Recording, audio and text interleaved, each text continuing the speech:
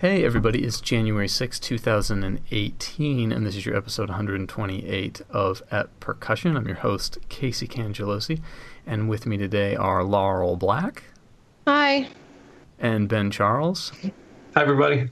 Megan is out. She's in Costa Rica. She's got an obligation today, so hey Megan, how's it going? We miss you. And listen, our guest today is the Associate Professor of Percussion at the University of Massachusetts Amherst. She is renowned for her interpretations of modern percussion repertoire, including the works of Stuart Saunders-Smith, Yannis Xenakis, Andy Akiho, and Steve Reich.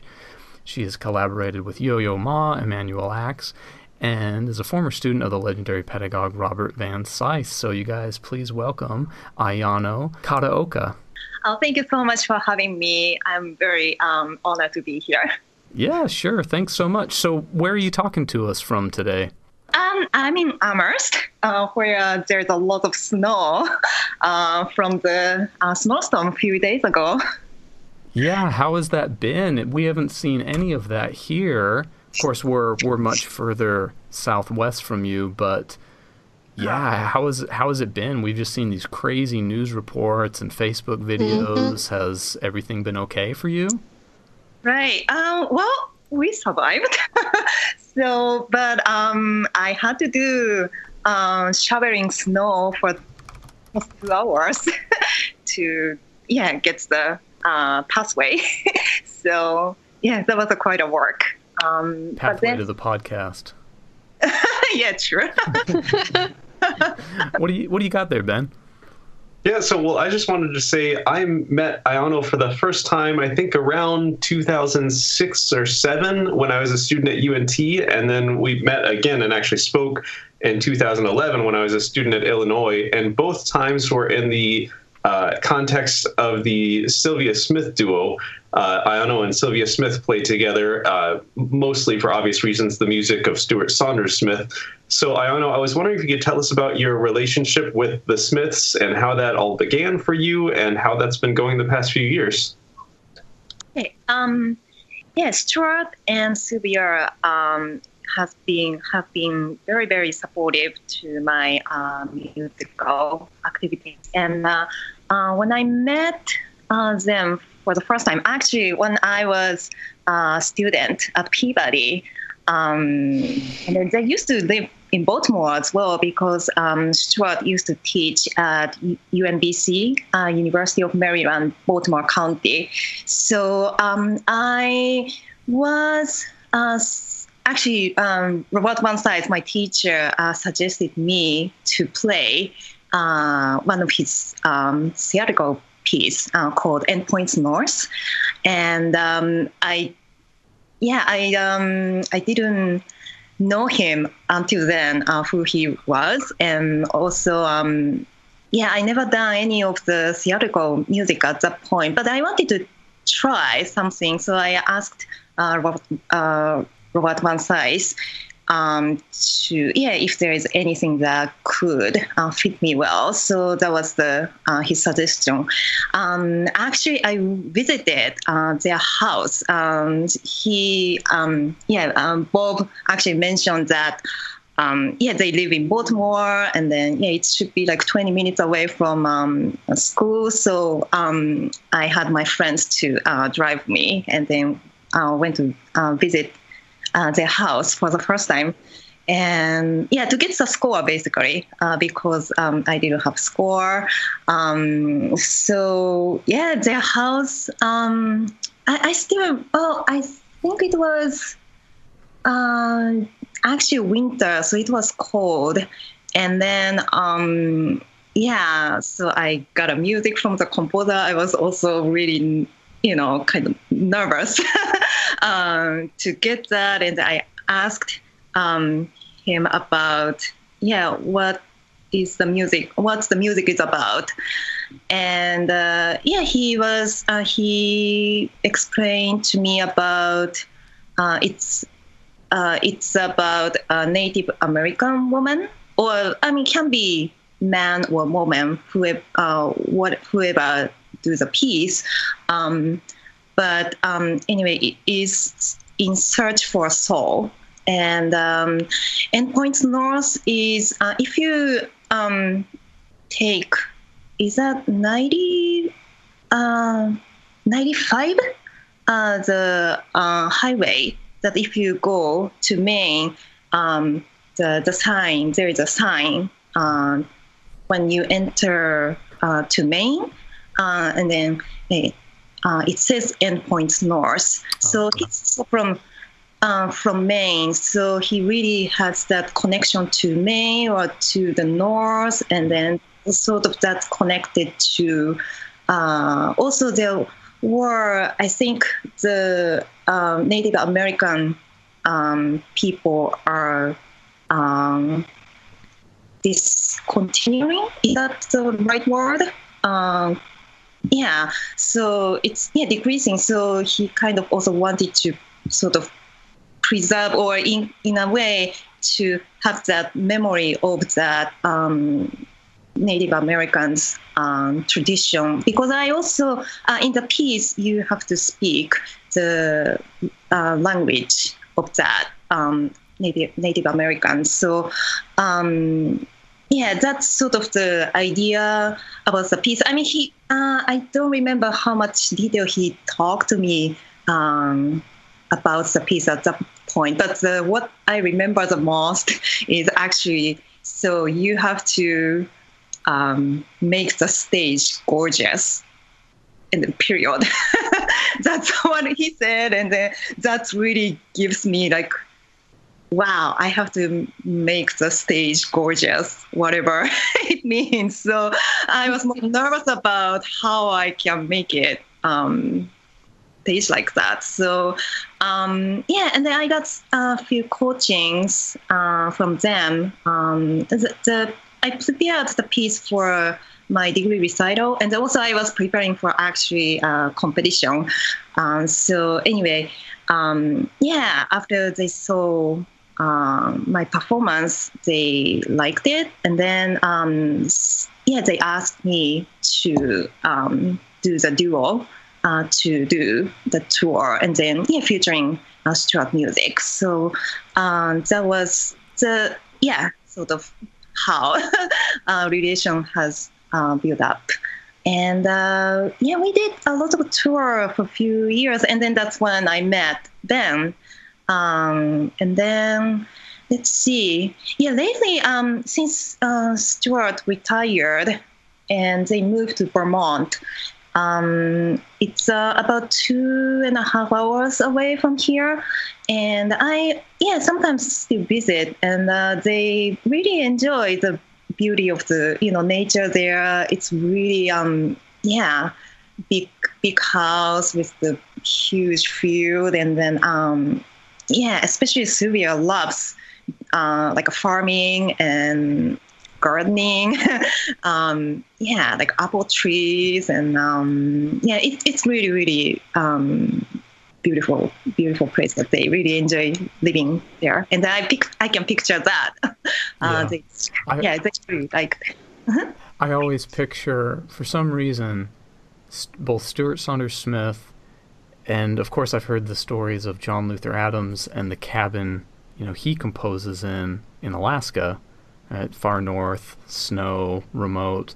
For some reason I always imagine them both composing in that same cabin. I've never seen either location, but in my headspace they're both in the same place. They're both in Alaska.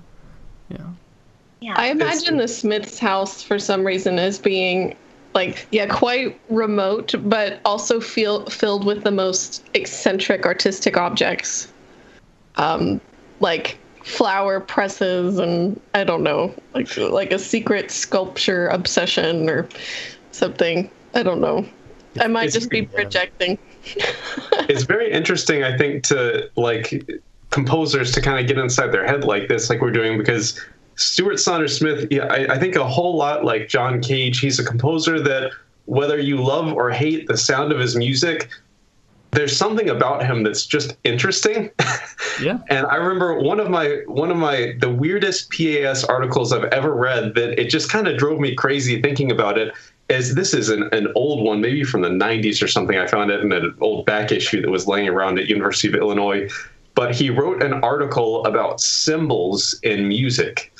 And his whole thing, if you're unfamiliar, is a lot of what he writes on the page is sort of borderline inconceivable by human beings. And he's asking the performer to sort of interpret to the best of their ability these symbols that he's put on the page. And in this article, he has this quote, and it just drove me crazy when I was a grad student that read it. And he says, like, what does a symbol infer? A symbol can only infer symbolness. We assign a meaning to it. And it just drove me crazy, this like philosophical debate of what he meant by this. And I know like the Lynx pieces for vibraphone are these pieces that have, you know, just these insane polyrhythms of 17/13 or something like that. And it's like, how do you conceive that? And what exactly does that mean? And I know you've played, I think, quite a few of the Lynx vibraphone pieces. Could you tell us about how you dealt with these sort of challenges in his music?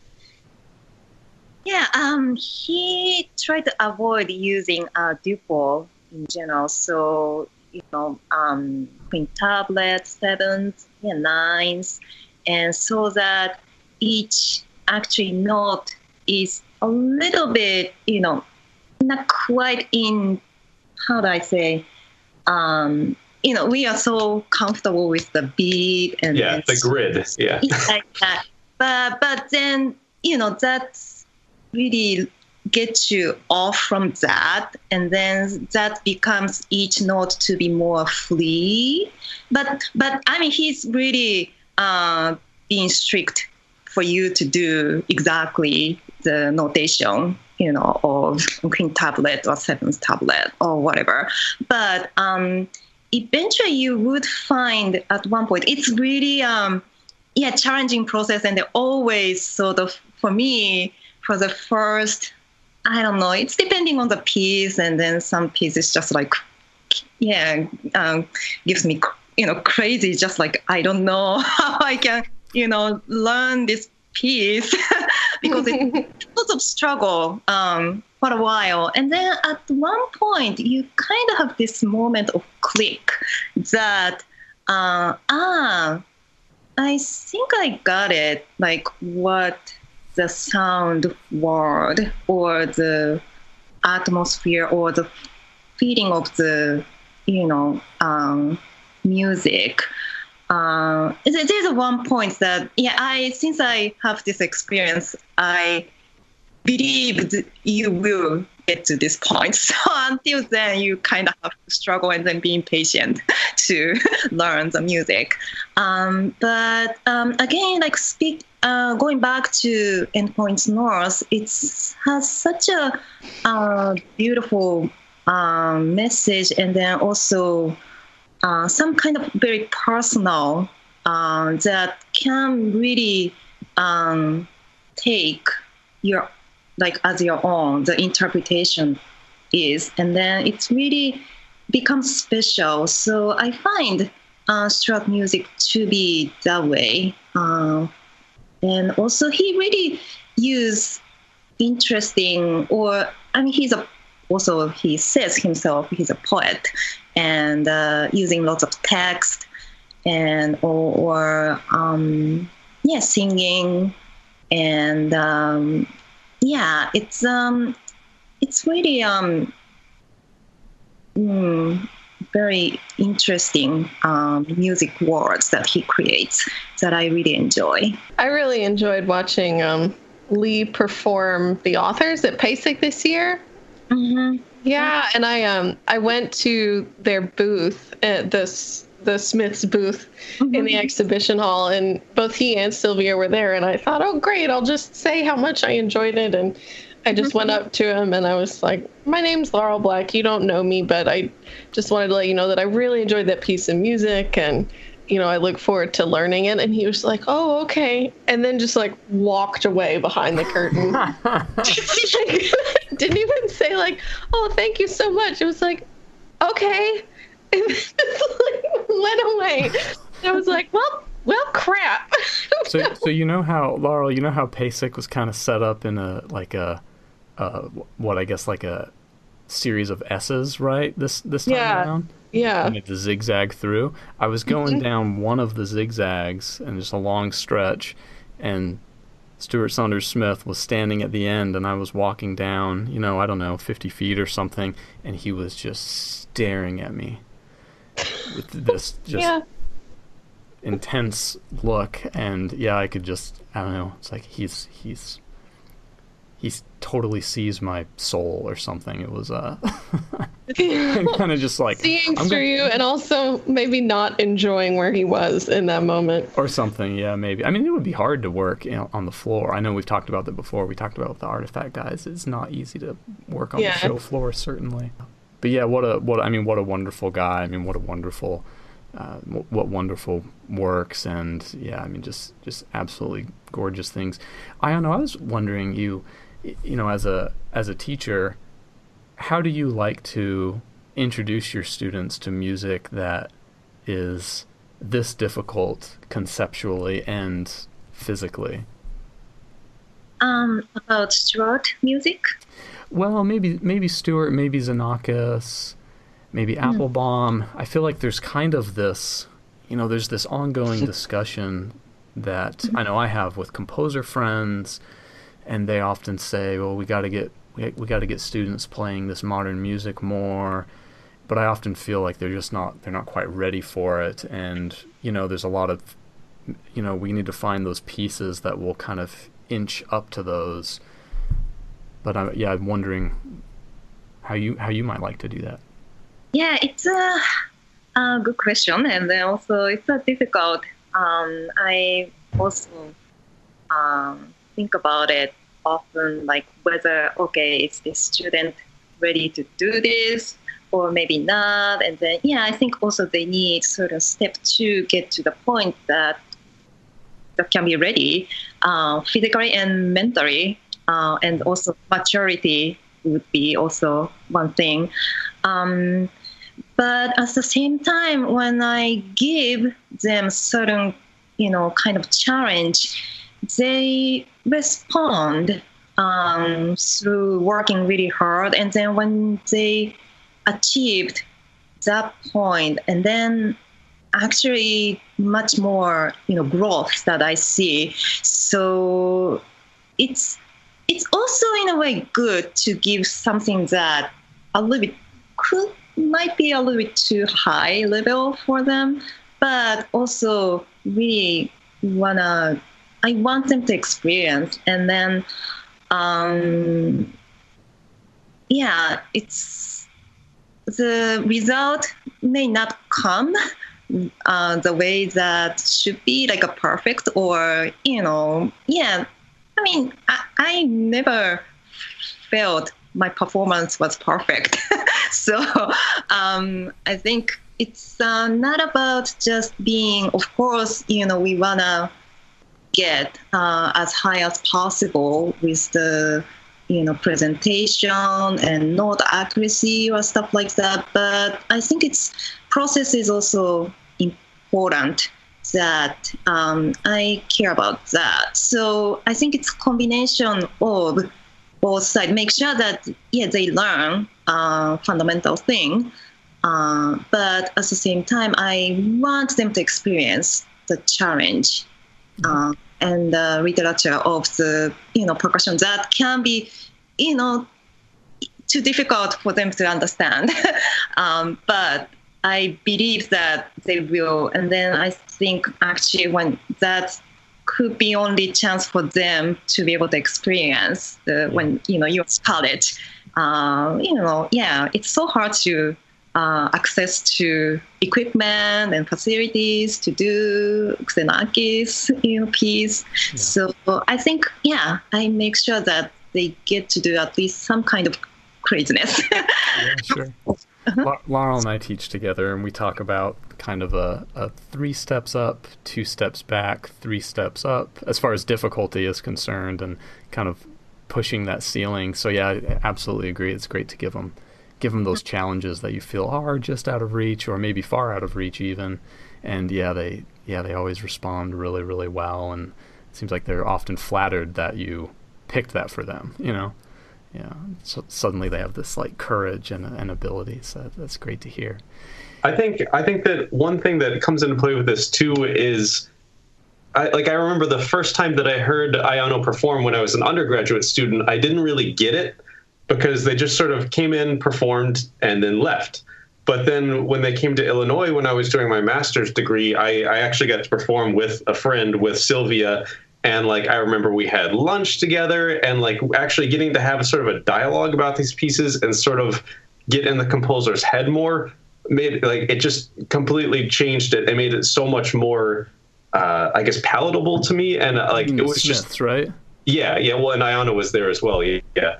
But yeah, I think that I think that not just throwing something on a student and saying you need to play Anne Points North because it's a good piece, but actually sort of making the student go out and learn about the piece before they actually start, shedding on the piece, I think can make a huge difference because it's I think maybe Laurel said this before, the why of doing something versus the actual doing it, I guess. Am I making sense? Yeah. Yeah. Yeah, that sounds like Laurel. I think it's all about chops, though, Ben. I think it's just the choppier, the better. Fast Hands Challenge. Right. I mean, that's kind of all anyone's doing these days. Yeah. Well, speaking of nonsense, let's do my What's the Sound this week. Let's give Ayano just a little break from talking, and I'll show you guys this What's the Sound I have prepared here.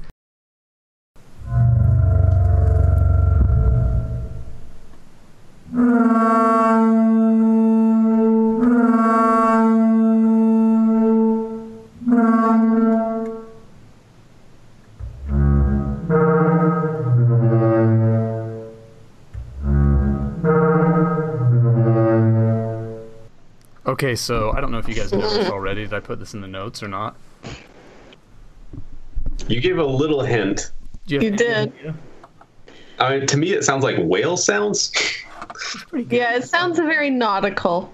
It's funny hearing this now after talking about Stuart Saunders Smith, Xenakis. It's just like, oh yeah, well, it's obviously the conch shell manipulation or something. So listen, this kind of falls into the same category as something I reported on back on episode 40, which was the episode with Michael Burritt. He was visiting University of Missouri, hanging out there with Megan, and that was a segment on audio recovery. Do you guys remember that episode and that topic? It was about how people are using computers and imaging technology to recover damaged recordings that are unplayable. So you have an old wax cylinder recording that is so degraded and ruined that if you were to play it, you would ruin it. Or you have an old tinfoil recording, same thing. If you were to try to actually play the thing, it would just disintegrate. So what they did is they took detailed pictures of it, and actually 3D pictures of it, and they were able to put those pictures into a computer and then use the computer to collect the data and process it all and generate a recording. And it turns out the recordings are totally accurate. So this is similar, except with a fossil. So I told you guys your hint was a fossil. So the sound you just heard is a computer reconstruction of a dinosaur, Parasaurolophus. I hope I said that right. I think I did. I practiced it for hours. So as far as I know... Which dinosaur is that? Sorry? Which one is that? Oh, great. So that's important. This is the one that has a really distinct look. It has the big structure on its head. And yeah, what can I say about it? They found this really nice preserved fossil of the head. And of course, they don't want to do a cross section of it and slice it up because they're going to destroy it, just like the wax cylinders or the shattered records. They're going to totally destroy it by looking into it. So with the technology and CT scanning, they were able to really examine the inside of it. And what they found is that inside of that horn structure, it goes all the way down to the animal's nasal passages, and now they think that they used it to make sounds. So, yeah, let me just keep reading from my notes here. This is a result of scientists and paleontologists at the Sandia National Laboratories and the New Mexico Museum of Natural History and Science. They used computer tomography, which means CT scans, and 3D modeling to rebuild the inner workings of a 4.5-foot Parasaurolophus skull fossil. So the sound comes from the distinctive crest on the dinosaur's head. And from Smithsonian.com, it says, for decades, the crest of the Parasaurolophus puzzled scientists. Such a prominent ornament must have had a function, but what? There were many opinions as to what that might have been by scientists, and depending on who you ask, the crest was used as a weapon, a foliage deflector, right, to move through the foliage, I guess, a cranial air tank, or even as a snorkel. So they knew it connected to the nose, but they had no clue what it does.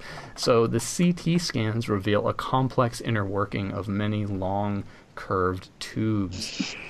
These are part of the animal's skull and attached to its breathing airways. By measuring these tubes, the dinosaur's lung capacity and its hearing equipment, they came up with what we heard. So you can read all about this on www.sandia.gov/media/dinosaurhtm. Sandia is a contractor for the U.S. Department of Energy's National Nuclear Security Administration, which I thought was really, really interesting that they did this. Quote from them says, "We work with other government agencies, industry, and academic institutions to accomplish our mission in the following strategic areas: nuclear weapons, defense system assessments, energy and climate, and global security." So why the Dinosaur Project? Well, the manager of Sandia's Computer Architectures Department, George Davidson, said the same 3D imaging techniques can be used to analyze and predict the structural integrity of mounting brackets on aging airplanes, the internal structures of aging weapons, and the accurate reconstruction of the forces and mechanical failures associated with the crash of an airplane carrying, say, weapons. Quote, "The general capability that this research is developing offers an early look at the new engineering use of computers, which will one day be a broadly applied engineering tool," Davidson says. "An added benefit of the project is the widespread visibility it gives to high-performance computing and its growing importance as an engineering tool.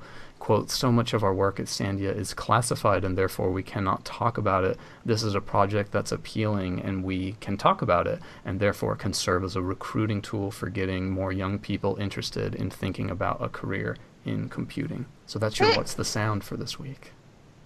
So it's like a resonating cavity, like our sinuses.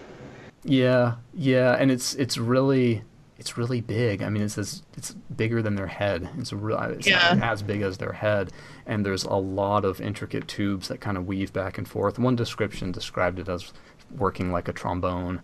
So I think air goes from the nose back into the cavity, and then it resonates up through, and the whole thing just kind of vibrates. There's a really good description on the Sandia site, and it's real short too. Yeah, and this is the information I shared was from Sandia and from the Smithsonian, so you can get a real good understanding of it by reading that page and a half article on Sandia. And these are they're bipedal dinosaurs. I thought so. Yes. Yeah. Okay. Yeah. I think I can picture what they look like. Yeah. And if you take the DNA from them inside of mosquitoes, you can actually recreate them.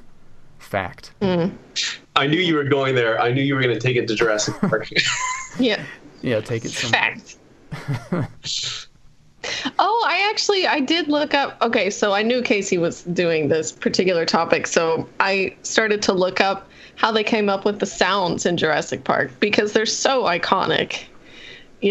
I mean, I think anybody who's seen the movie, you then hear that T-Rex scream sound completely out of context, and you can probably recognize it as, oh, that's the T-Rex from Jurassic Park. And it turns out a lot of the sounds for that, of course, we had none of this science or even, educated guesses, really. And so many of the sounds were evidently created by taking recordings of small animals. And I think I recall it just so happened to be like during mating season, small animals, and then slowing down those sounds, because that gives you such a different quality than just a sound from a huge animal. It just resonates differently. So by the time you change the frequency, all of it is really so different from how it started. And I think the T-Rex was like an alligator, turtles, and a pig or something. And they just combined them and manipulate. Yeah. They combined them, but then also play with the pitches and slow them down. And Yeah. I think nearly every sound was really slowed down, which helped with the whole raspiness. Let's do another thought or question for Ayano, and then we can move on to Ben's thing. Yeah, well, I was actually originally going to speak about Minoru Miki today, and then I realized I already did that on episode 76 with Brian Zader. So if you want the sort of biographical information on Miki, go back to episode 76 and check that out. But one of the last times I saw Ayano was in 2011, actually. I think it was at the McCormick Marimba Festival at the University of South Florida, where she was the headliner artist. And I remember that was right after Minoru Miki had passed, and Ayano said a few kind words about him, and she performed Time for Marimba and dedicated it to him. So I was wondering, did you ever work with Minoru Miki, or did you ever have any personal experiences with him that you could share? Actually, I never met him. I only know of him through, Time for Marimba, or, he's more likely known for originally, he composed lots of choral music. And then also he had this group to use lots of Japanese traditional instrument, and then he toured a lot. And then I believe one of my percussion friend was involved in, or something like that. I never sort of really didn't sort of have the direct connection or anything like that. But he was quite a big name in Japan. So it happened that at that the McCormick Marimba Festival, I found out that he passed away. So I thought, it would be nice to play signature work for marimba solo by him. So as a sort of follow-up question to this, when I was researching Mr. Miki, I found that he and Toru Takemitsu are considered, Japan's sort of two premier 20th century composers. And I feel like a lot of younger players in the US aren't as familiar with many of the Japanese composers or performers. And I know as a student, I really only knew Keiko Abe and her sort of composer crew that she was associated with. And then as I became older, I found out about players like Momoko Kamiya and Atsushi Sugahara and pieces by Maki Ishii and the like. And I was wondering, are there any Japanese performers or pieces or composers that you wish that younger players were more aware of in the US? Let's see. As far as, by the way, I was in Japan last month for holidays, and I went to Japan Percussion Center, which is a really cool percussion shop in Asakusa, Tokyo. And anyway, so at the entrance they have a board, and then lots of flyers of the concert, percussion concert and marimba concert. And then I found out that actually Keiko Abe is turning 80. And then her anniversary concert is happening in March. So I thought that was really cool. Younger composers. Let's see. I know recently this Japanese female composer, her name is Miss Mochizuki. She has become a well-known composer that her work was featured at the Middle Theater's Composer's Portrait.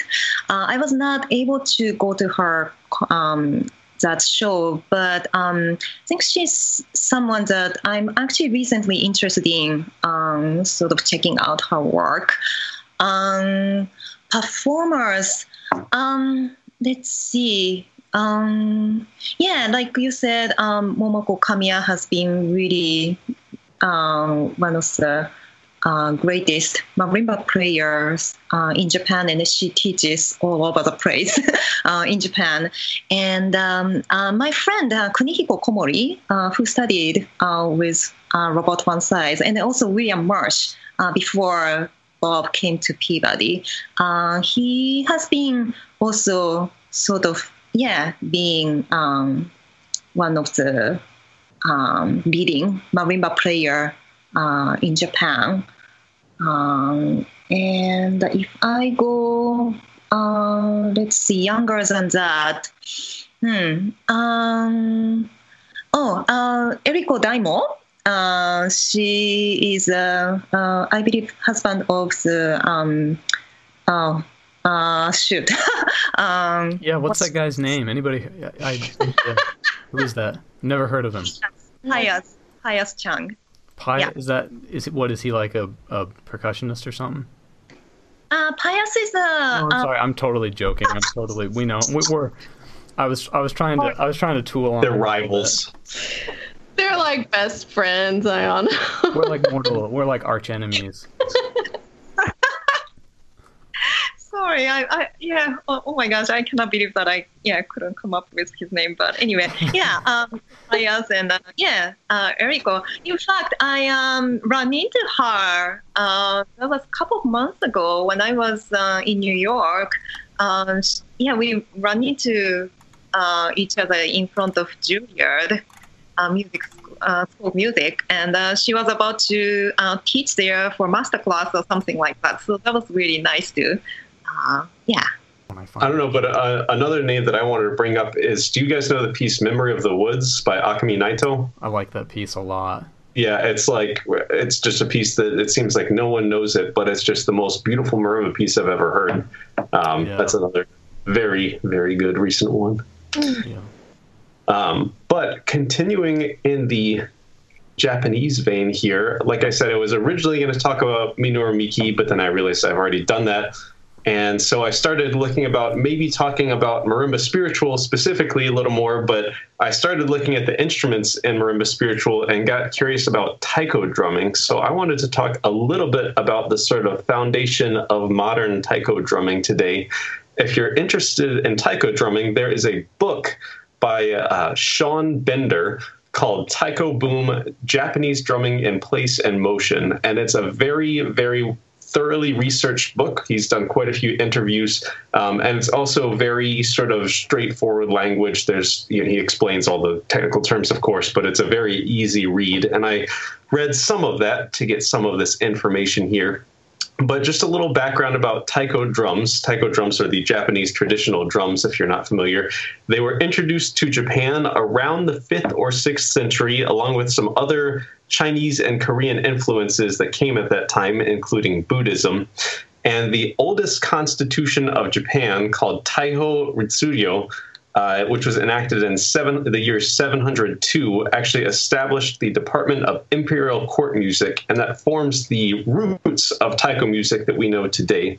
In 1192, there was an era called the Kamakura era that began in Japan, and that saw the formation of a lot of original Japanese art forms, including kabuki theater that many people are probably familiar with. And in these theatrical forms, kabuki theater and no theater, there were Japanese instruments that were used as accompaniment, including shamisen, koto, shakuhachi, and taiko. A couple of those are string instruments. Shakuhachi is a Japanese bamboo flute. And then as time went on, much like rudimental drumming and the American Revolution, there's evidence that taiko drumming was used in battlefield communication as early as the 1500s. And there are actually images of men wearing like the drums strapped on a backpack sort of frame, and then there are two soldiers playing the drums on either side in the back. And it's continued to serve a role in Shinto and Buddhist religious ceremonies. So all this, to me, says it's very ancient art form. But I found out that modern taiko drumming like we know today is actually a very new art form, only created in about the 1950s. So the story goes like this. There was a jazz drummer by the name of Daihachi Oguchi, and he was living in Okaya City in the Nagano prefecture. And it was a relative of his, found a musical score in a miso cellar. and brought it to him and asked him if he could interpret it and, perform it at a local festival they had called the Ofuna Matsuri. And Oguchi didn't know how to read the notation, so he sought out help from a local blacksmith that had performed under whoever wrote this piece out. And when he finally found out what it was, the pattern was very simple to him. And to put it bluntly, it sounds like he was sort of bored with it. So he wanted to figure out how to expand upon it and make it more exciting, being a jazz drummer himself. So he wanted to figure out, like I said, how to expand and sort of improvise on it. And he envisioned an ensemble where the instruments could mimic the sounds of a Western drum set. So there's a small high-pitched drum called a shime daiko that could serve sort of like a snare drum. Then there are medium-sized barrel-shaped drums called chudaiko that could replicate tom-toms. And then there's a very large rope-fastened drum called an Okedo daiko drum, which could function as the bass drum. And these are all played with sticks called bachi. And then he added furi, which are these sort of dramatic arm movements, and kakego, which is the call and response vocal gestures for dramatic effect. And he also sort of pumped up the speed of this music to make it more exciting. So this was founded in 1951, and this style became known as kumi daiko, which literally means set of drums. And Mr. Oguchi formed the Osuwa Daiko group, which was named after the nearby Lake Suwa. And at first, this style was actually rejected by a Shinto priest who thought it was sort of sacrilege to take these sacred instruments and make an exciting showcase piece out of it. But this resistance was short-lived because the popularity brought many people into the shrines, and quite frankly, many donations ensued to these shrines. The new television technology at the time helped to promote this art form, and prominent performances that were televised included the 1964 Tokyo Olympics and the 1970 Osaka World's Fair. Some of the groups performing today include this original Osuwa Daiko, which is still performing, Kodo, which is probably the most well-known group. Kodo has recorded several albums, my favorite of which is produced by Mickey Hart from the Grateful Dead. It's called Mondo Head, and it includes collaborations with Giovanni Hidalgo, Airto, and Zakir Hussain, and sort of a world music mashup with several other collaborators. The most popular group in the U.S. is probably the San Jose Taiko. There's a group called Matsuriza that performs at Epcot's Japan Pavilion. It's been featured in 2 Cirque du Soleil shows, Mystère and Dralion. It was featured at the 2009 Academy Awards and 2011 Grammy Awards. And then 2 pieces of note in our sort of percussion canon that use taiko drumming or influenced by taiko drumming are Minoru Miki's Marimba Spiritual, and Keiko Abe has a piece, I think one of her lesser known pieces, called Voice of Matsuri Drums, where you play the marimba with slap mallets and it sort of replicates the sound of these festival drums. So, Ayano, have you ever played taiko drums? I'm sure you've experienced them, but it's a very cool thing. Yeah, at least I haven't done actually with the Japanese style of the you said furi. I think that's about something like this to do this, and but it's very, very physical and then very interesting, and then such a powerful sound that is sort of associated with, could be a little bit, how do I say, like a cliche, could be cliche, but samurai, spirit or something like that. I think it's really, interesting. Yeah. Have any of you ever seen the group Kodo perform? I have seen, yes, once in Japan when I was still in Japan, and I was very impressed. Yeah. So if anyone's not familiar with Kodo, they were formed, I think they had a different name back then. The group actually split into 2 different groups, but what we call Kodo, I think it was formed in 1964, I found in my research. Don't quote me on that. But these guys, they literally have an island in Japan that they train on, and they run a marathon every single morning. And they once performed at the Boston Marathon. They ran the marathon and then performed. Whoa, it's like, the most insanely in shape musicians out there. But yeah, I think kind of said something. It's a very sort of spiritual art form in addition to the, theatrics of it. I wonder what they think of the morning run that the Health and Wellness Committee does. Sure, it's nothing. I bet they think it's hardcore. It's cold. It's cold in Indianapolis. When it's in Indy, it is cold. Yeah. Yeah, they got nothing on the Health and Wellness Committee. Yeah. We can run circles around them. No, that's neat, Ben. I knew so little of that. I think taiko drumming is so fun, and we have a steel band here, and it's great, and it's a popular ensemble, and they do wonderful. But I've always imagined, like, okay, if I could pick, the world percussion ensemble to have, steel band, samba band. Man, I'd want to have a taiko ensemble. And it's funny because there's not tons and tons of gamelan ensembles in the U.S. at universities, but I can pick out a few universities that have gamelans.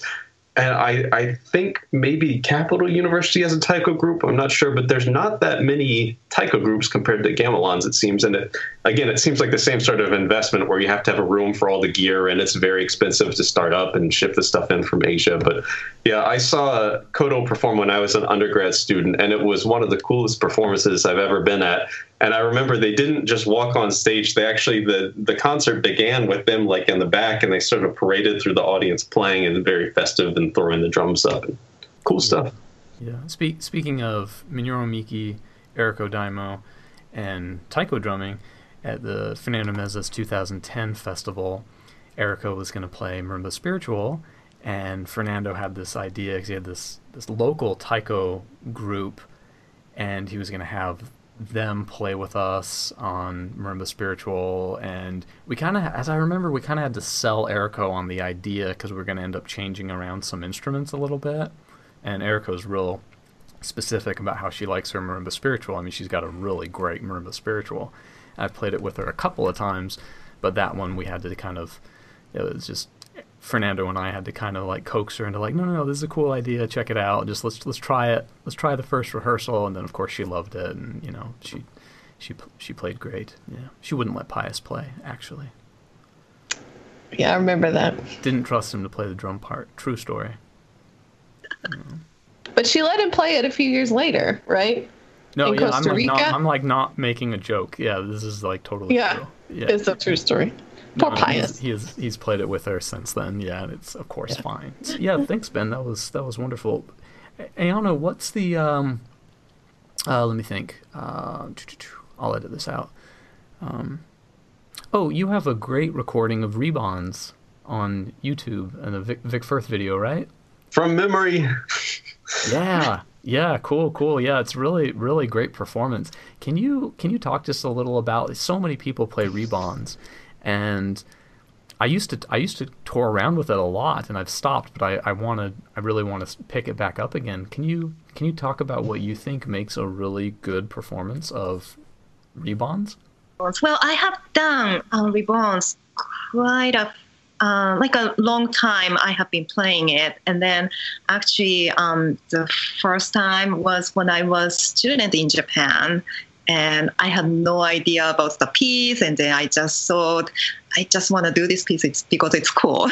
So that was the only sort of reason for me to do. And thinking back, that performance I really didn't do like the way it should be. So anyway, the way I play the piece from memory, and then the way I memorized the piece was actually like taking syllable on each drum, like tabla player, memorize the passage by sort of like da din din da da digi din da or something like that. So I got the idea from that. So I put each drum and then put the syllable on each drum, and then I kind of really speak to be able to make a phrase of the drum sound. It's helped me a lot to go through this process. I just wanted to say that I was at the PASIC, what was it, 2011 that you did it, I think, at PASIC? Somewhere around there. Yeah, somewhere around. But it was and I just remember, I think it was in Raybon's A, like not that far into the piece, somewhere on the first page or so, one of the sticks went flying. And Casey has talked about before, like performances where something goes wrong, it's almost more impressive to watch the recovery, because if I was playing that thing from memory and a stick went flying, I'd be hung out to dry. And Ayano was bulletproof. I mean, kept going with one hand, grabbed another stick off her Raybon's B stand, and just kept going. It was cool. Amazing. Yeah, actually, I didn't remember. I didn't remember that. How I recovered. You have a good memory. Yeah. But I also experienced a lot with that piece, actually, the accident like that. Like, for example, that's a typical piece for you. So, when I try to do the piece to the competition, and then, typically the condition for competition is you just go there, and then you kind of have to manage with the equipment that they provide. So when I had one competition in Japan, and then I didn't have. I should have brought some kind of like instrument that I was practice on, but I didn't think of that. So then I had to choose from what they had, and then. Actually, I couldn't have the setup like at the same height. The bass drum didn't have the ring, the stand that can adjust your angle. But they didn't have that, so I had to really manage with the regular X stand, so that bass drum was really, really small, and then other drums are just like bongo was too high or tom-toms were too low or something like that, and then I had to play with that. And then at that time I also tried to do from memory, but then I got so freaked out with the situation, so I got totally memory slipped, and I really couldn't play the rebound, like faked. And I had such a bad memory of the performance. So I think each of the experience made me sort of really learn how to deal with the accident like that, and also like how to memorize as well, because like if you memorize, I used to memorize by just like a sound or the pitch or whatever, and then I realized that when I went to a competition, and then you don't get the same pitch of the drum either, so that also screws your memory, and it get to go to memory slip. So it's helped me to use the syllable, so that I have a hearing different pitch of the drum, but if I stick with the syllable to keep speaking in my mind, or I often just speak and play at the same time, but that really helps keep me concentrate. And then again, sort of using that syllable helps me I often also say about example, like when you see the movie in different language, you don't understand what exactly the actor is saying, sure. but you can still get the idea, the feeling, like what the person is feeling by like nuance, or the way of the speaking, or the strength of the voice, or that kind of passion, or the feeling can still sort of translate to the way that person is speaking. So I kind of have this idea when I play drum as well. I think even the language of drum, it's in a way, like hard to understand, but at the same time, still I can really transmit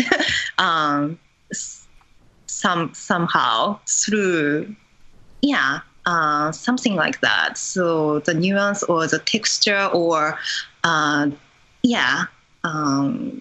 way of speaking. So yeah, I hope that makes sense. Yeah, I had thought about the tabla thing before. I never did it, but that's very cool that you did it that way. Well, to change gears a little bit, we're about to wrap up soon here, but I wanted to ask you about something I saw on your bio. I don't think too many percussionists can say they performed with someone along the likes of Yo-Yo Ma or Emanuel Ax. Could you tell us about performing with those two just giants of classical music? Yeah, I met Yo-Yo Ma when I attended the company for the professional development workshop series, and then Yo-Yo Ma and the guest for that, and then I applied to attend for the workshop, and then I was selected for that. So I had 10 days of working with them in Tanglewood, and then had 4 shows in New York at the Carnegie at the end of this workshop. So that was when I got to connect to him.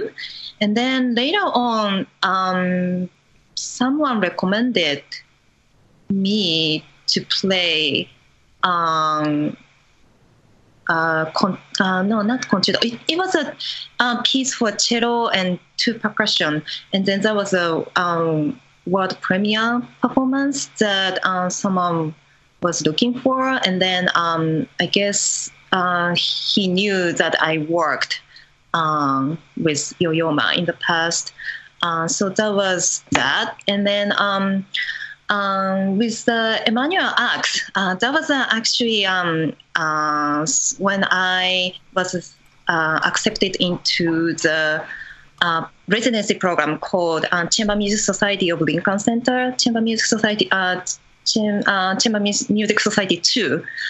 So that is a 3-year residency program, and I was actually the first percussionist to be selected, and then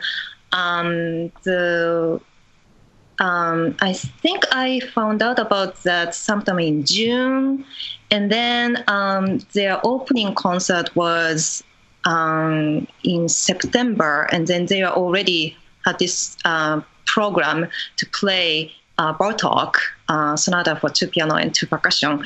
And I heard one of the percussionists had a conflict or some kind of like cancellation that happened.